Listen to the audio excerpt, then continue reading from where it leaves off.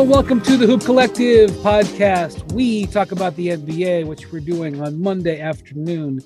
Joining me from Oakland, California, no longer from the Undefeated, brand new rebranding of the Undefeated called what, Mark Spears?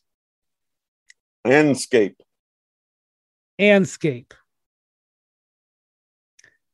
So, Anscape's Mark Spears. It's going to take a little while for me to get used to saying that.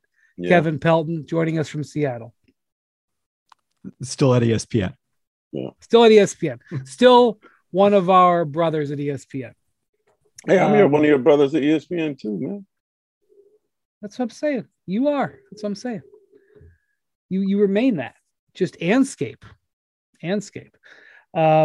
Because you're expanding, not just you're going to still cover the NBA and basketball, but Anscape is expanding its footprint for what they're covering. Is that correct? That is correct.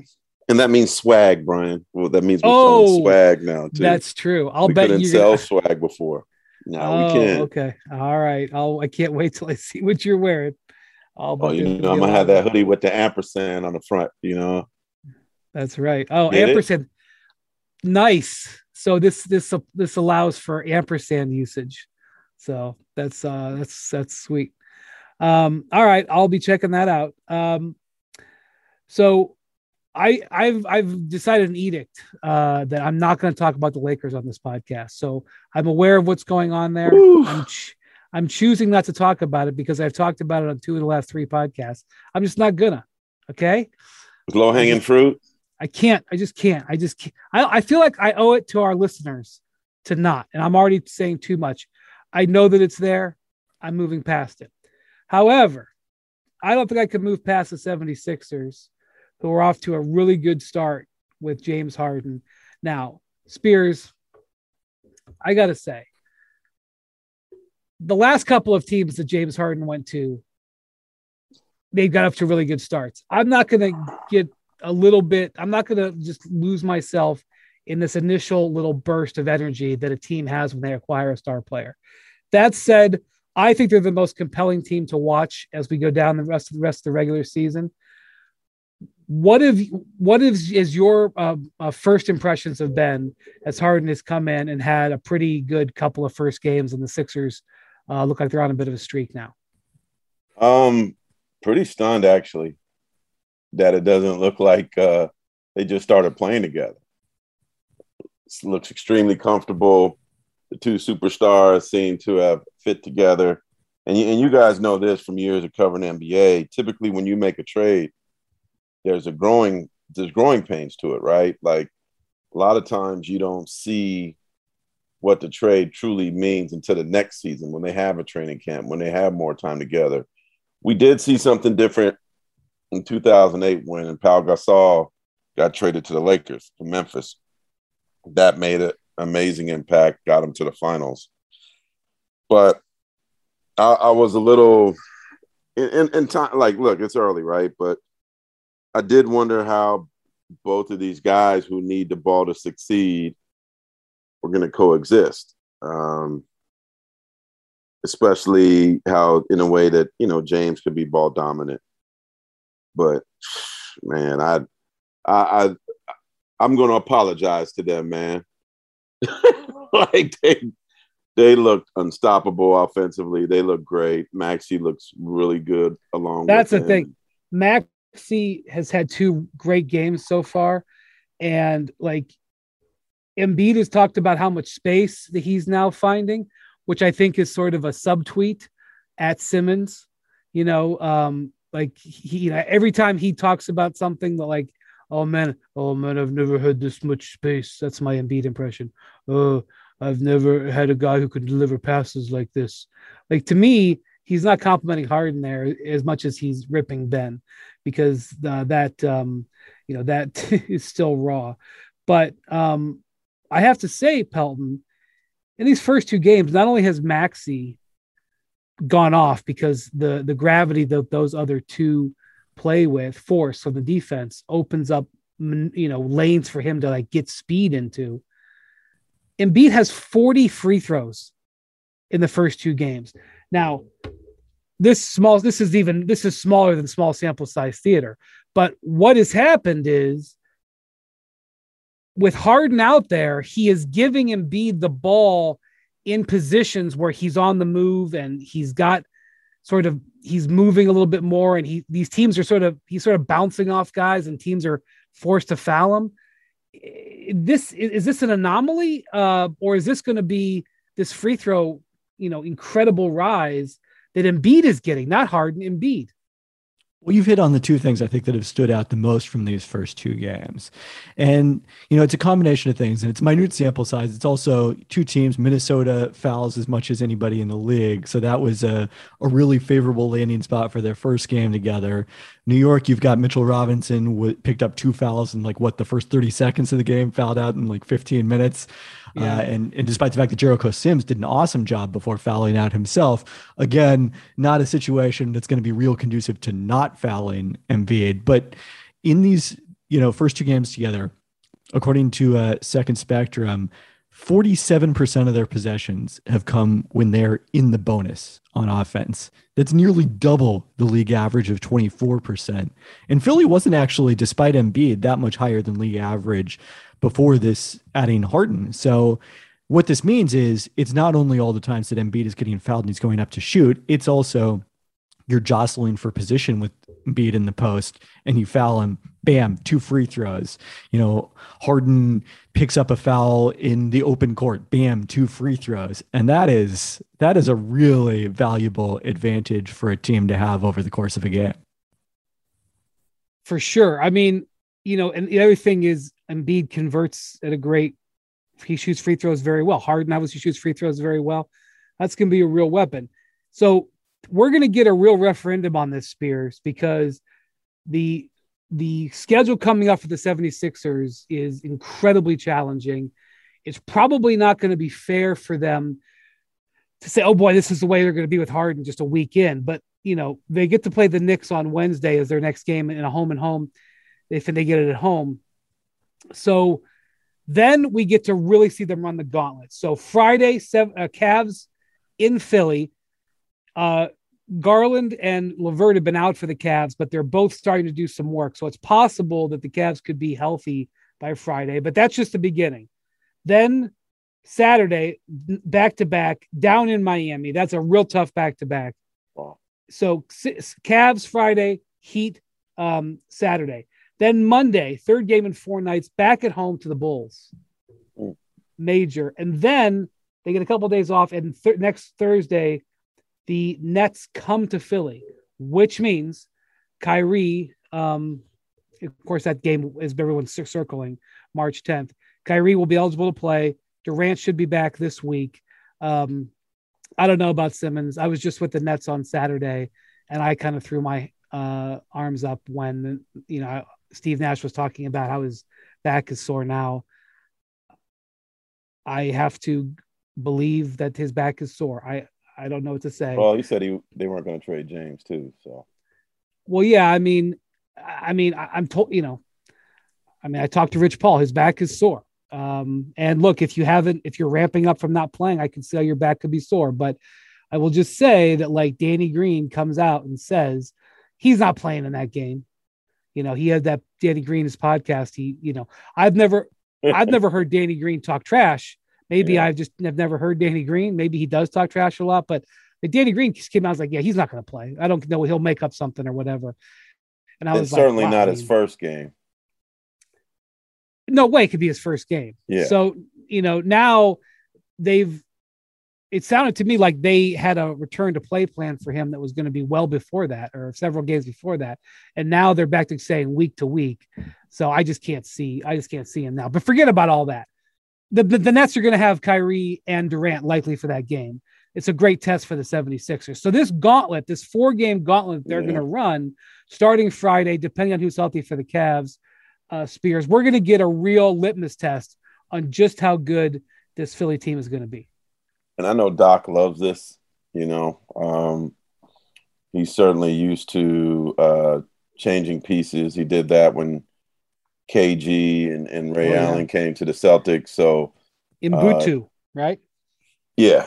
But he also had an opportunity to take that team to Paris. I mean, I'm sorry, Rome Italy. and Italy. Did you go on that trip? Were you in Boston at the time? That was the first trip I made. It was amazing. Amazing. Which is on a different note. I'm glad to see Paul, Ray, and KG kind of maybe kumbaya now after I guess. Do you think so? Do you believe that? I mean, KG doesn't fake it, and neither does Ray. So if they took a picture together, right? To me, that was pretty big. What he's referring to is they had everybody who was at All-Star got together for a big photo on the practice court that they had in Cleveland before the All-Star game on Sunday. And yes, there was that video going around social media of KG appearing to kind of like stonewall Ray as Ray came over and, dapped LeBron or whatever it was. Then this photo with Paul Pierce, Kevin Garnett, and Ray Allen copied together for a photo as away from that photo shoot. Like it wasn't just they were in the photo shoot. They actually posed next to each other for a photo. That's not something I thought I would see until they were really and then Pierce, dang Paul, man, bearing the lead. He posted a picture on Instagram, and it's like picture number 5 in a slideshow. Like, how is that? That the 5th picture? I love Paul. I've had some great times with him. I wouldn't say his knowledge of Instagram is super high. Yeah, he just randomly posted it in the middle of a bunch of. He's randomly done some other stuff on IG that has gotten him into trouble. But yes, so Touché. Doc had that. That whole. You talk about training camp. That was training camp plus extra time over in Europe. But you're right. Even Ray said that team didn't get on the same page to March. So that's why I like. Wait! Didn't they start like 17-2 though? Yeah, I was going to say. I know, but then Ray still said not on the same page. Didn't figure it out to March. Maybe they were just that good, right? So that's the thing that's interesting about this team is, man, I think I projected it wrong because that spacing, that fact that you have to worry about Harden now and just opens up the Embiid like 27 free throws is insane, man. That's a lot. 27 free throws against the Knicks on Sunday. And I'm like, okay, and I'm watching that game. Somebody told me who works for an NBA team, they're like, man, Embiid is getting a really good whistle.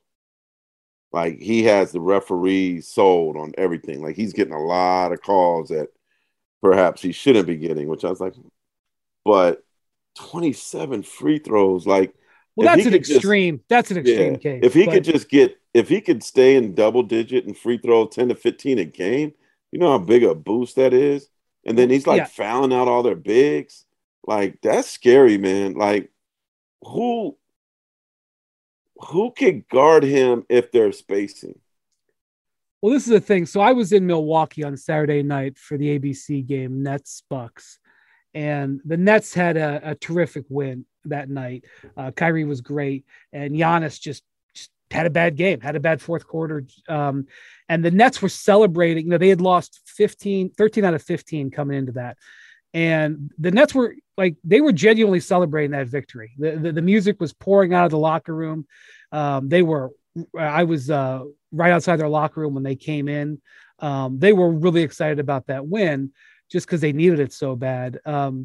But, in talking to the folks with Milwaukee, obviously the Bucks, as we do this right now, they're in 5th place in the East. And, they've been really spotty for a lot of the season.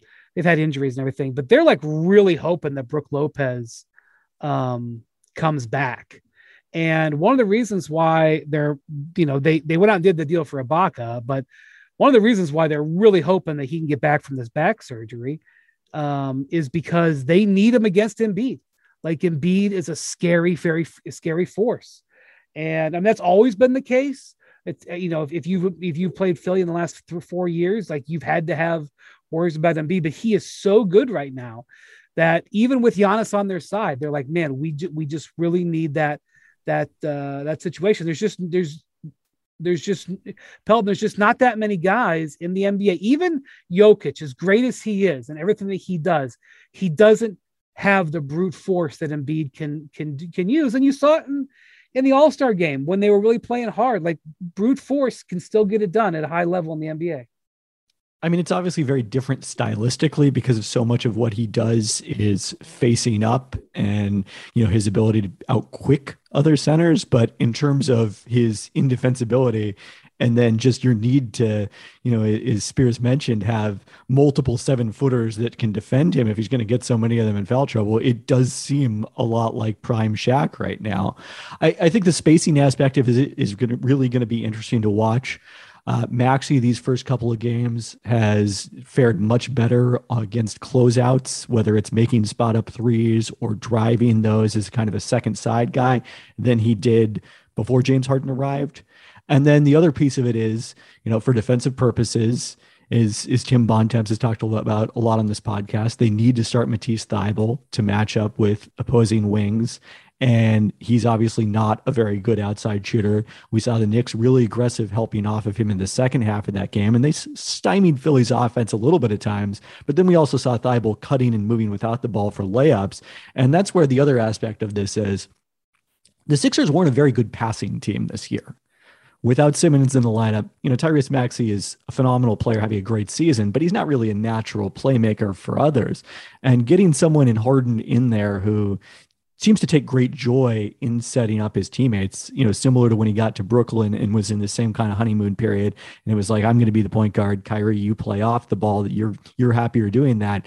That's sort of the setup now we're seeing with him and Maxey, and he is diming guys up. And that playmaking, I think, does also help create additional spacing when you don't have great shooting. It's kind of similar to the Warriors, the way that they've, been able to compensate for playing Draymond Green and Kevon Looney together this season.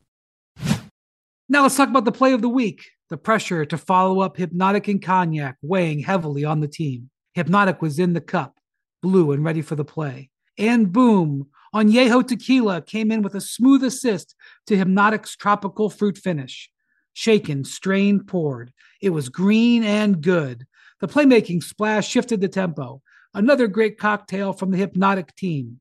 Every season is Hypnotic and Tequila season. Hypnotic Liquor, Bardstown, Kentucky, 17% alcohol by volume. Hypnotic reminds you to think wisely, drink wisely. You can now stream the most MLB games on DirecTV without a satellite dish. Yes, catch the clutch hits, strikeouts, grand salamis, web gems with nothing on your roof. So who's ever up there, whether it's the roofer, Santa, birds, old-timey chimney sweeps, moody teenagers, thrill-seeking raccoons, you name it, they won't find a satellite dish. But you will find your MLB games on DirecTV. That means DirecTV is your home for baseball this season. Root with nothing on your roof. Yes, stream your team. Call 1-800-DirecTV or visit DirecTV.com. Sign up today. Claim based on total games carried on sports networks. Sports availability varies by zip code and requires choice package.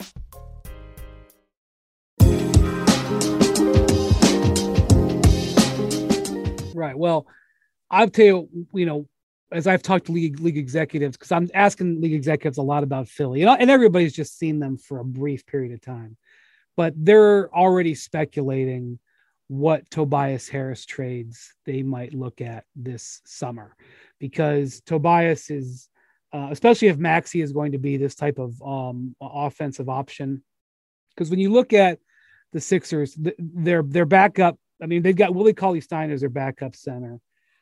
Under certain matchups, if they need a big or if Embiid gets in foul trouble, that's a problem. And then they really do need some more perimeter defense. They need 3-and-D. Everybody needs 3-and-D, but it's key that when you talk about matchups, because when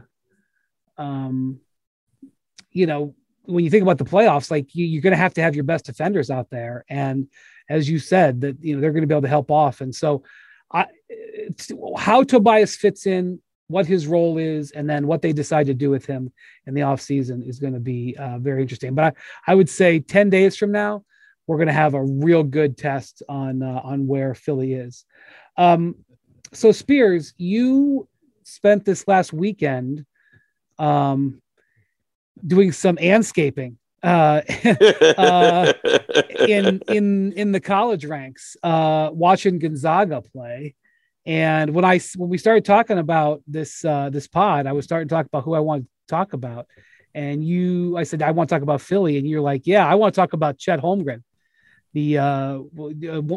Definitely top 2 pick, maybe, some people think going to be number 1 pick in the draft coming up, who plays for Gonzaga. So you got to see him in person. I know you were tweeting about it a little bit. What was your takeaway over the guy you're probably going to be dealing with a lot for the next 10 to 15 years? All three of us will be. He is all of 7'3". Let me first. Is that what he's listed at, Pelton? I thought he was 7'1". I don't know what he's listed at. For 7'1", 7'3", I guess tomato. He's all a 7'1". And seeing him in person, seeing how long he is, but also seeing how slim he is, right? Certainly is is telling. He does stuff defensively that I haven't seen. Well, not that I saw this, but you'll laugh at this, Brian. He blocks shots like Bill Russell. Like, he grabs it with 2 hands on the glass. I don't know anybody that really does that on a regular basis. Not on the fast break, like defending a fast break, but just in the half court. He's a really, really good rebounder.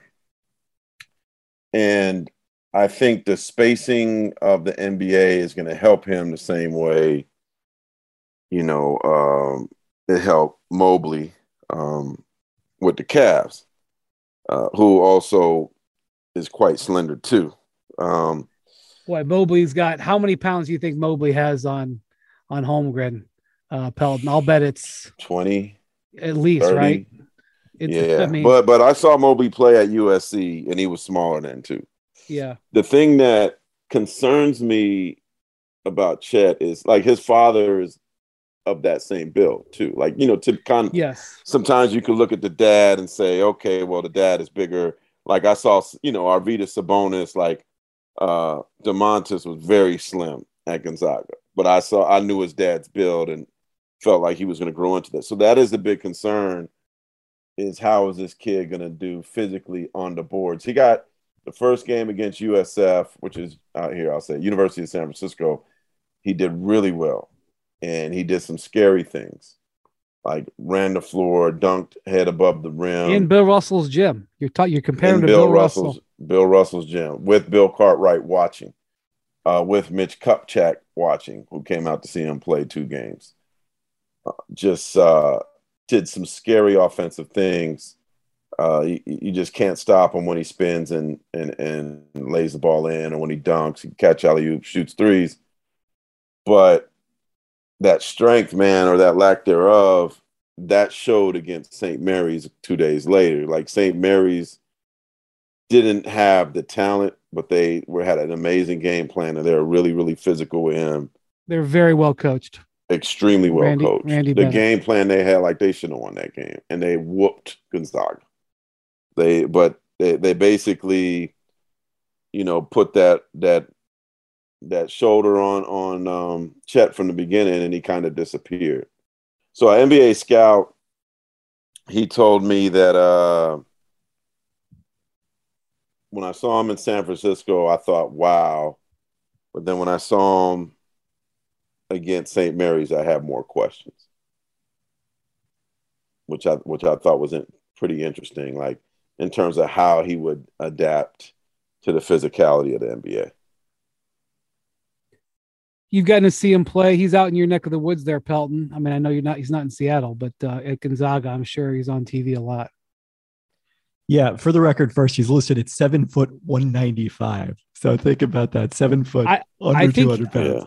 Yeah, I've seen him listed at 7'1" places, so I don't know what it is, but we had those concerns about Evan Mobley, but they definitely are at another level with Chet in terms of handling the physicality, and that's where I think, it's going to be really interesting to see him again in the NCAA tournament. The sense is that scouts were kind of disappointed with his performance in the non-conference part of Gonzaga's season, which obviously is even as good as the West Coast Conference is this year. And they've got, 4 legit teams that could make the NCAA tournament, including San Francisco, which hasn't done it since the 1980s. So it'll be very awesome if they get there, despite losing that game to Gonzaga. it's still a different level of talent than you're playing in Gonzaga's really difficult non-conference schedule, and that they're going to face again in the NCAA tournament. So he's been more effective in West Coast Conference play. And I think it's going to be a big question how much that carries over. I'm excited to see. I did see him once in person. They returned for the battle in Seattle here, which was their loss to Alabama. One of their 3 losses this season. And then presumably I'm covering the first 2 rounds of the NCAA tournament in Portland. And it seems like a pretty safe assumption that Gonzaga is going to be there, and I'll be courtside and get a chance to really look at him. But he's number 1 in my projections. There is one other player, actually another center, shockingly. Auburn's Walker Kessler, their number 2 pro prospect after Jabari Smith, is number 1 in the stats only component of my projections. But then when you factor in where these guys rank in the top 100 from our colleagues, Jonathan Givony and Mike Schmitz, Holmgren is at the top of the list ahead of Jabari Smith, ahead of Paolo Banchero, the other 2 guys that are really considered in contention and kind of a tier ahead of everyone else. Wait, Pelton, there's a regional in Seattle?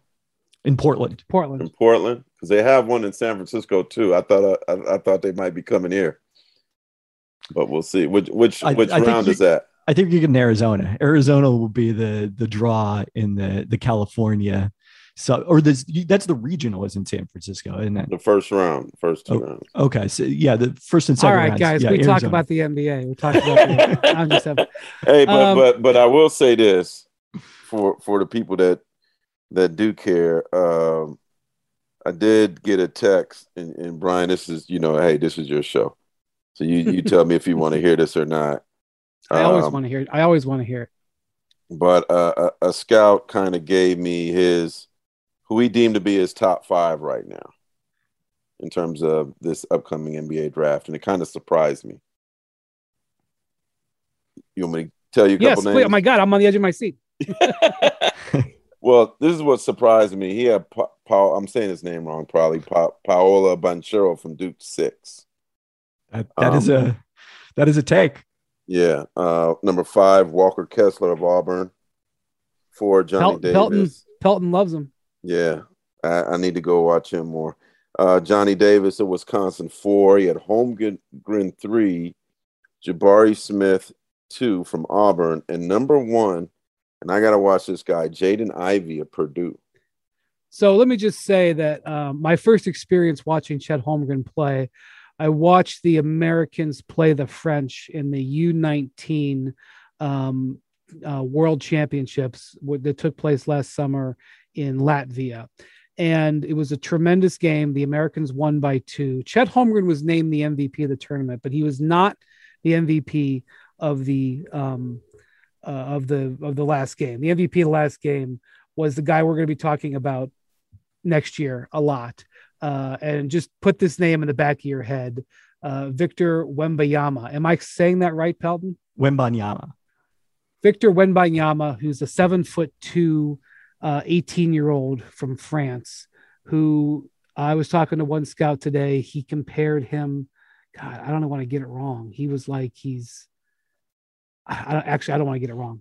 I mean, it's Gobert meets a guy who can shoot threes. I mean, it's Gobert meets Durant, I think is what he's really. Said. Yeah, I mean, Holmgren has this unique skill set where he's a 7-footer who can shoot threes and block shots, and like the whole idea of this being a unicorn now is kind of lost. But Wembanyama he makes Chet Holmgren look kind of short. He's a couple inches taller. If you want to prepare your snarky tweets for Tankarama for Wembanyama or whatever, get ready for that kind of stuff, because this is the type of prospect he is. He's a potential game-changing prospect. So he was in that game. And so, Givony, I'm pretty sure, I think he went to Latvia, if I remember correctly. It was big enough for him mid-pandemic. I think he did. I don't want to say that for sure, but Givony, this was like Givony's Super Bowl last year. And actually, Jaden Ivey from Purdue, in my remembrance of the game, he played the best in that game. And I had not actually heard of him before. And I remember thinking, this kid he's probably going to have if this is the way he's going to play, he's probably going to be pretty darn good for Purdue this year, because I hadn't heard of him. And sure enough, Purdue's been a top 5 team, and he is pretty good. As I talked to scouts about Holmgren, so one of the things I watched quite a bit of video on Holmgren before this season started. And one of the things I took away from it is he's extremely competitive. Yes. He is not one of these guys who's 7 foot, who they had to like shove out on the basketball court. He loves the game. He can dribble, pass, and shoot. And a lot of people compare him to Porzingis because he's rail thin. And I got to say, he moves better. I think Porzingis was bigger physically. I mean, like had more meat, if you can believe that. I think Porzingis as a rookie. Yeah, I think so. That's how thin Holmgren is. I was talking to one scout who was at an AAU event last summer, and he said he saw Holmgren change his shirt, and he says, "My God, I could see his rib cage." And like that's the kind of stuff that scouts go to see. I know that sounds bizarre, but that's like what they go to see. They're trying to figure out, like, you know, what's going on here. But while he is, you know, light, he is not soft. No, that is something to definitely point out. He has an edge to him. You know what, Brian? Should we stop saying Porzingis in terms of, and not even body him or Mobley, and start maybe comparing him to Manute? I think, to be honest with you, or Bobo. Well, I mean, I'm just talking body. Picture in between Bobo and Porzingis as a rookie. If you can do that, I think that's appropriate to where he is. No, I think he probably, and I don't want to put words in his mouth, I think he probably envisions himself more like Durant. I think he sees himself as, I'm going to be a Slim Reaper, because he can get stuff done. Well, the one thing I did see, Brian, that I think St. Mary's, giving their coaching staff credit again, did a great job of, is he likes to dribble to the middle, and when the defense blocks him, he loves to spin to his left. And every time Gonzaga did that against St. Mary's, they got like a steal. And I'm like, he has to start switching that up, be more creative, because, you know, the NBA will figure that out real quick if that's, you know, its pet move. So the thing is going to be, it's going to just be interesting when it comes down to it. So, by the way, they play, you know, Pelton is right. Early in the season, the non-conference, he wasn't super impressive. But as I talked to some scouts who, you know, the scouts are tracking him very closely. And the scouts say a lot of scouts both games. But that Gonzaga really wasn't sure how to use him. And so they've altered how they're using him. They're using him on trail threes and putting the ball in his hands a little bit more. Like it took them a while to figure out how to use him. And they're sort of sectioning off the first part of the season, but I don't want to get too much into that. What I think is going to be interesting as I talk to these scouts is, and that, by the way, he played Duke and Paolo Banchero, and Banchero, if I'm correct, Pelton outplayed him. Yeah, that was a good performance and first loss for Gonzaga this season. We've talked about all three of them. They've won a lot of games. They were a one-ranked team. They were a one-ranked team until they lost to St. Mary's. And they play a very challenging schedule, brutal schedule. But I was talking to some scouts, and they were like, look, they've played, you know, Paolo and Chet have played a lot in their careers, and Chet has a lot of marks on his side. He's gotten the better of Paolo a number of times. So they told me not to overreact to that. But the real question is going to be Banchero, because I think, Pelton, do you think it'll come down to Banchero and Holmgren for one, or do you think? I think Smith is very much in the mix. Okay. I mean, I don't know how much you've seen of him, but he's a fascinating player. He has such an effortless jumper. It is very Durant-like in its own respect. He's not the ball handler that Durant is, and is comfortable making plays off the dribble right now. But, you know, he's 6'10", high release. You cannot affect his shot. Well, the question on Holmgren is going to be, what's your appetite for potentially letting him bulk up and develop a little bit? Because Smith and Banchero may be better as rookies. But I will violate my own law here and briefly wiggle in to say something about the Lakers. as everybody was making their commentary about just how awful the Lakers loss to the Pelicans was on Sunday night, and it was awful. I know where you're going. Nobody seems to talk about the fact that the Pelicans were extremely motivated to win that game. Why? Because they get the Lakers first round pick if it falls in the top 10. If it falls 11 through 30, it won't be going 30.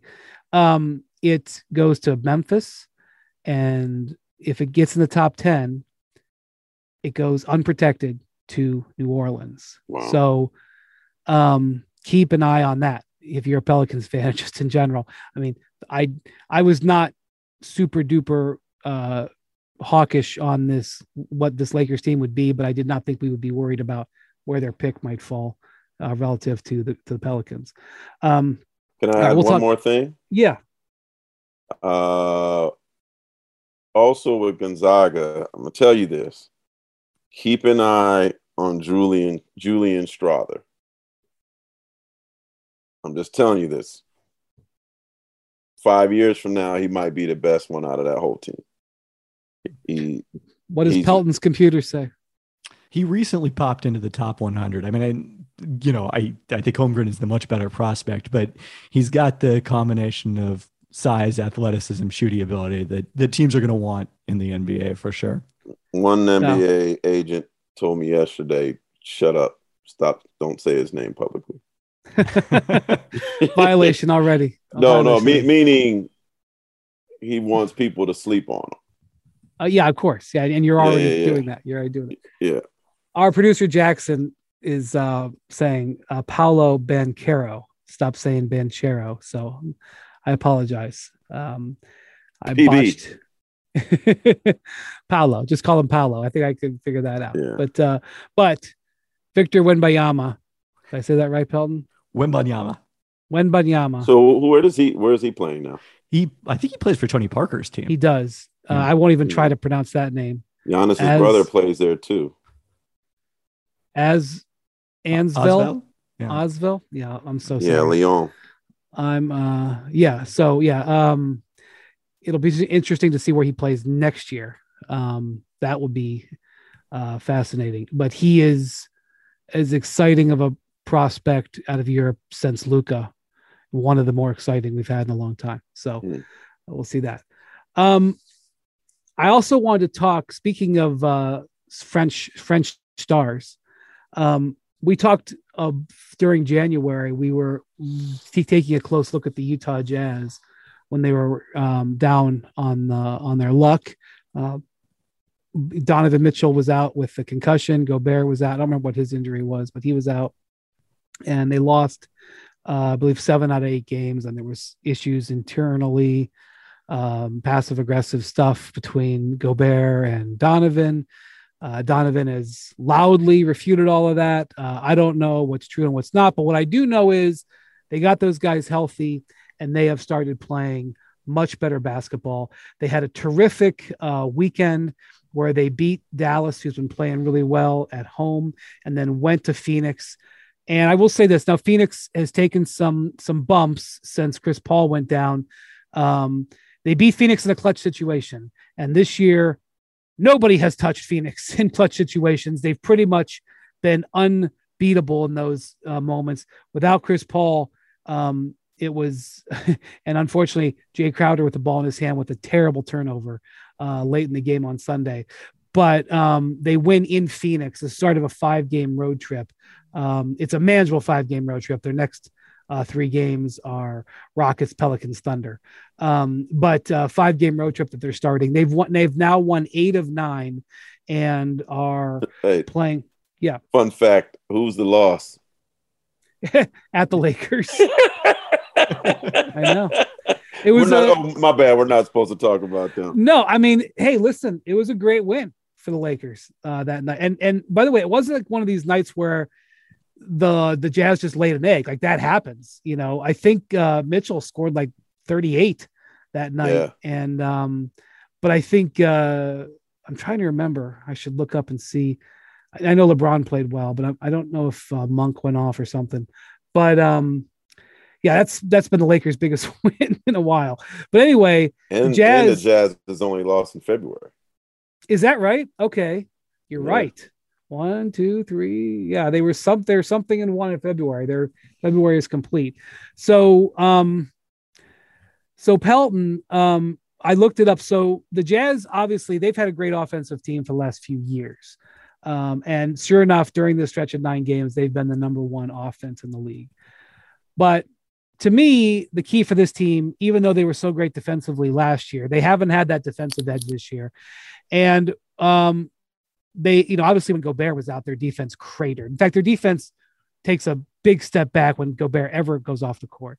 But during this stretch with Gobert as the point of attack, especially against the Mavericks, where he was switching on to Doncic and playing great defense down the stretch, they've been 7th in the league on defense during this stretch of 8 out of 9. So what have you seen from the Jazz that you think is sticky, that can last more than just this stretch? Yeah, I don't want to get too excited necessarily about that win over the Suns without Chris Paul, but I do think there was an element of, look, they hadn't beaten Phoenix these last 2 years. Granted, Mitchell and Gobert had either one or the other had missed a lot of those matchups. They hadn't really been whole, but if it had been the case that they had lost again to the Suns without Chris Paul, I think there would have been some confidence issues, because you look at these 2 games they played Friday, Sunday, Dallas, Phoenix. If the season ended today and it looks likely that they're going to stay in that 4 spot, those would be their first 2 matchups, the Mavericks in the first round and then potentially the Suns in the second round. So these are telling playoff previews.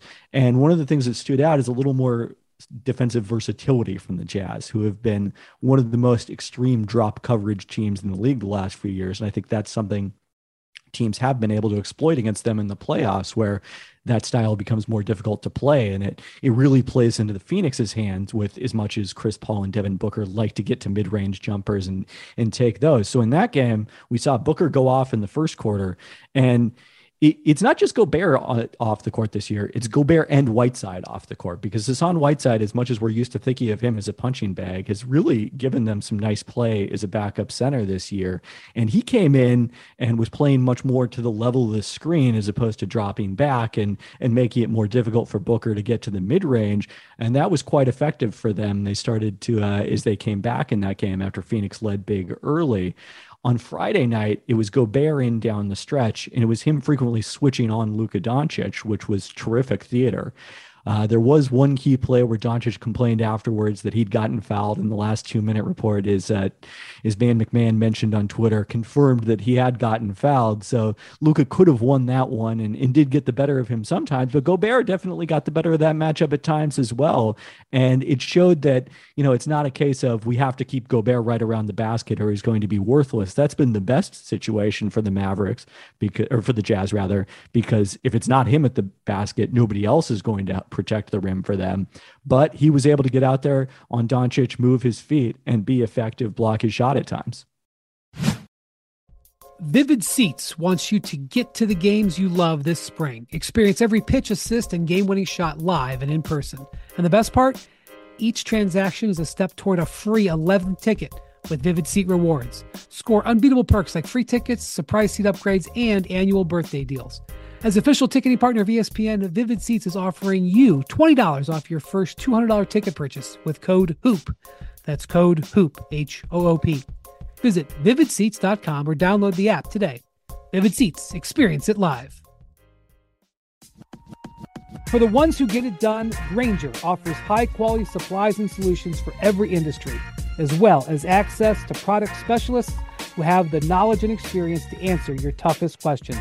Plus, their commitment to being your safety partner can help you keep your facilities safe and your people safer. Call or click Grainger.com or just stop by.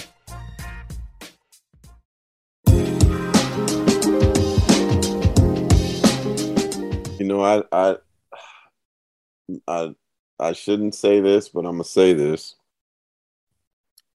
I'm watching the Warriors and starting to get a little nervous for them, and that 4.5 cushion probably is safe.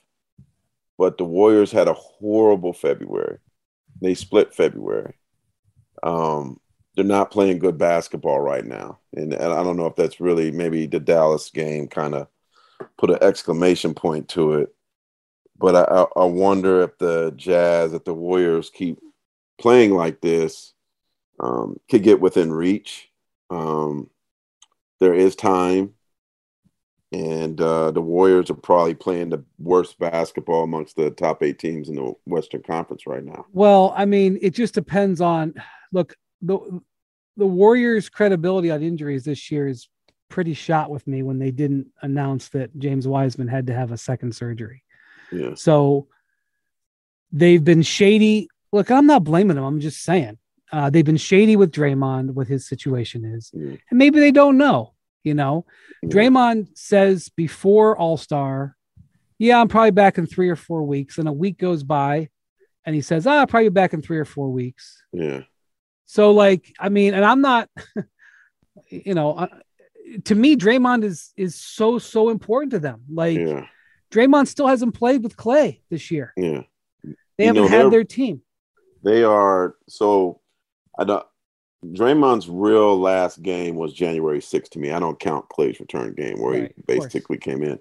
But they were 29. The Warriors were 29-9 at that after that win on January 6th. Since then, without Draymond, they're 14-9. I mean, That's the guy is vital. The guy is vital if you want to win a championship, and especially from a focus standpoint, not blowing those lead like they did last night or Sunday night against Dallas. I mean, look at Steph. Look what just look at Steph's output without Draymond. I mean, Draymond is just vital for him, and so, I mean, I'll believe that he said he's getting better. I believe him, but like, I don't know if that means he's going to be good to go. I mean, to me, that's one of the most important things in the league right now is what's going on with Draymond, because Chris Paul has a hand injury. He's had like 7 of them. Yeah. He knows, like, he knows what's like to come back. He'll do what he has to do. He might have a little bit of an issue, but I know his hand is going to heal. I just don't know what's going to happen. Back injuries are so vicious and so brutal. And this one is a nerve issue. Like, this isn't, I don't know, man. It's just, it's mysterious. Like, we know they look so good. Going to heal, right? Yeah. They look so good. They look like I mean, I don't know. I mean, the 73 win team was just on another planet, but they looked as good as they have in any other season other than that 73 win season. And Steph was rolling. So, I don't Wiseman, know. I'm intrigued what he does, and he brings some size that they definitely need.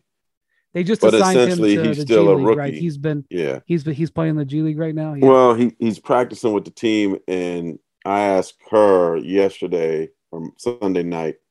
I said, "Hey, is he gonna play for them?" And Kerr didn't answer that question. Yeah. I actually don't think it would be a bad deal for him to play a couple games for Santa Cruz. Just to work out the kinks. I agree. I let Ben Simmons play for the Delaware Blue Hens right now, to be honest with you. Yeah. They're not called the Blue. What are they called? Them, right? They're called, not called the Blue Hens. The 87 Blue Coats. I'll let him play for the Blue Hens. I know that's the I made a that's the University of Delaware, right? Yeah, I screwed it up because he's also not in Philadelphia anymore. Right. The Long Island Nets. Yeah, the Long Island Nets. Sorry. Yeah, why shouldn't he go practice with them? Well, I have said this in the past. It's deemed like below players to. I crossed Isaiah Thomas on this years ago, and he blocked me on Twitter when I said it, and I've never been allowed back. When he was coming back from his first hip injury with the Cavs, he was just struggling so much. I suggested he go to the G League to try to work out some rust. And I don't know why it's okay for a $30 million pitcher to go down and play in the minor leagues, but it's not okay for an NBA player on rehab assignment. Not because you're slump, on a rehab assignment, go play. I don't know why we haven't crossed that sphere yet, but that's away from what we're talking about here. But I would just say this is a really important season for the Jazz. Their team is older. They don't have much upward mobility in terms of what they can do with their roster because they've traded a bunch of picks already. They really need this group to work, Pelton. And they got sideways in January. They're back rolling in February. There's some weakness ahead of them. This is a key moment for them as this is a key few months for the Jazz about where this group is going to go. Yeah, I mean, as much as you mentioned the friction that we've supposedly heard about between Mitchell and Gobert, etc. If you win, that all takes care of it yourself. That happens when you lose. Then people start looking around to point fingers and find someone to blame. When we win, there's enough credit to go around for everybody. And well, I guess not always. You could look at the Durant Curry Warriors situation, but typically, especially when you haven't won before, that's true. That is the case. I don't think they're going to be able to catch the Warriors. It's possible, but I still think it's probably pretty unlikely. The BPI projections have them 2 games back on average.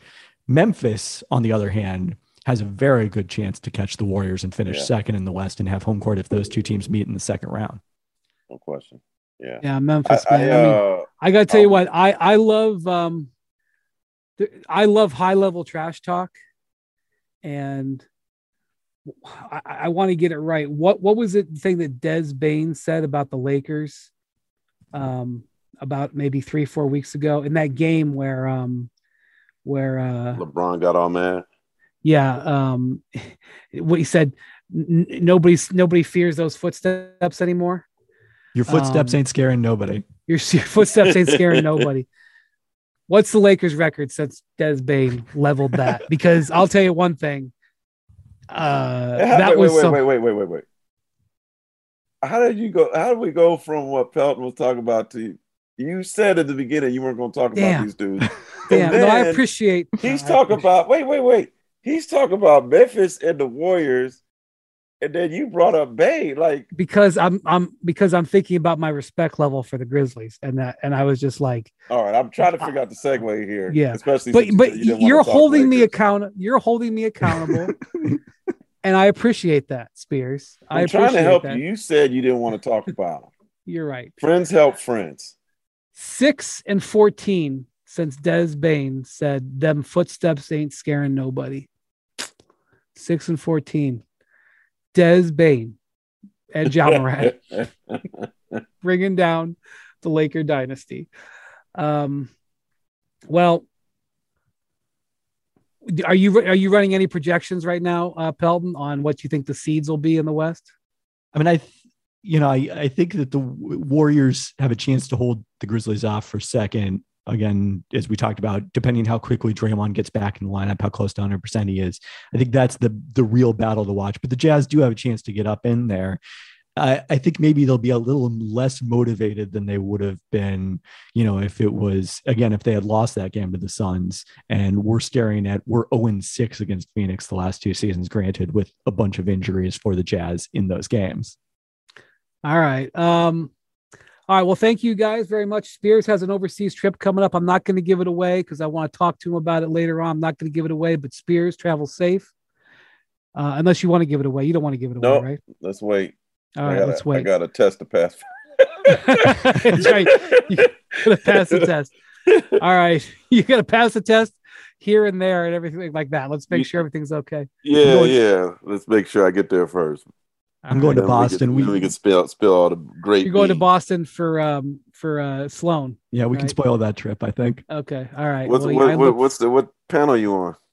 I'm not on a panel, but we'll be taking it all in. And then he's not on a panel, Spears, but he'll be in the back signing autographs because the people who come to Sloan, the machine is one of their heroes, and I'm not joking. I'm being serious. No, that's why I said he should be on a panel. How many photographs do you pose for at Sloan, Pelton? I know that it's happened. It might have happened at one. Well, I posed for a photo with Sue Bird at Sloan, but it wasn't by her request. So that went the other way around. All right, man. I never got invited to that thing, man. I don't understand. Well, I don't know that I got a master's in sports business management. You thought that might have got me an invitation, but we would love to have you, Spears. Man, invite me one year. I'd love to come. All right. The invitation is out there. 2023, right? It all depends on where you are with Morey. If Daryl Morey, if you're in his good graces, then that explains everything. I am not in Daryl's good graces. I will not. So I will never be seen. He's the ringleader of the thing. He is the co-founder. Yeah. Oh no, that explains everything. God knows how much money. Let me know how it is, Kevin. I apparently am in good because I tweeted on Friday night that Harden had 3 of the top 10 game scores in his debut with a new team since 1983. And Daryl fondly remembered 2 of those 3. Yeah, he probably liked it right away. So that'll do it. All right. Thanks, Pelton. Thanks, Spears. Thanks for listening to Hoop Collective. We'll talk to you guys later this week.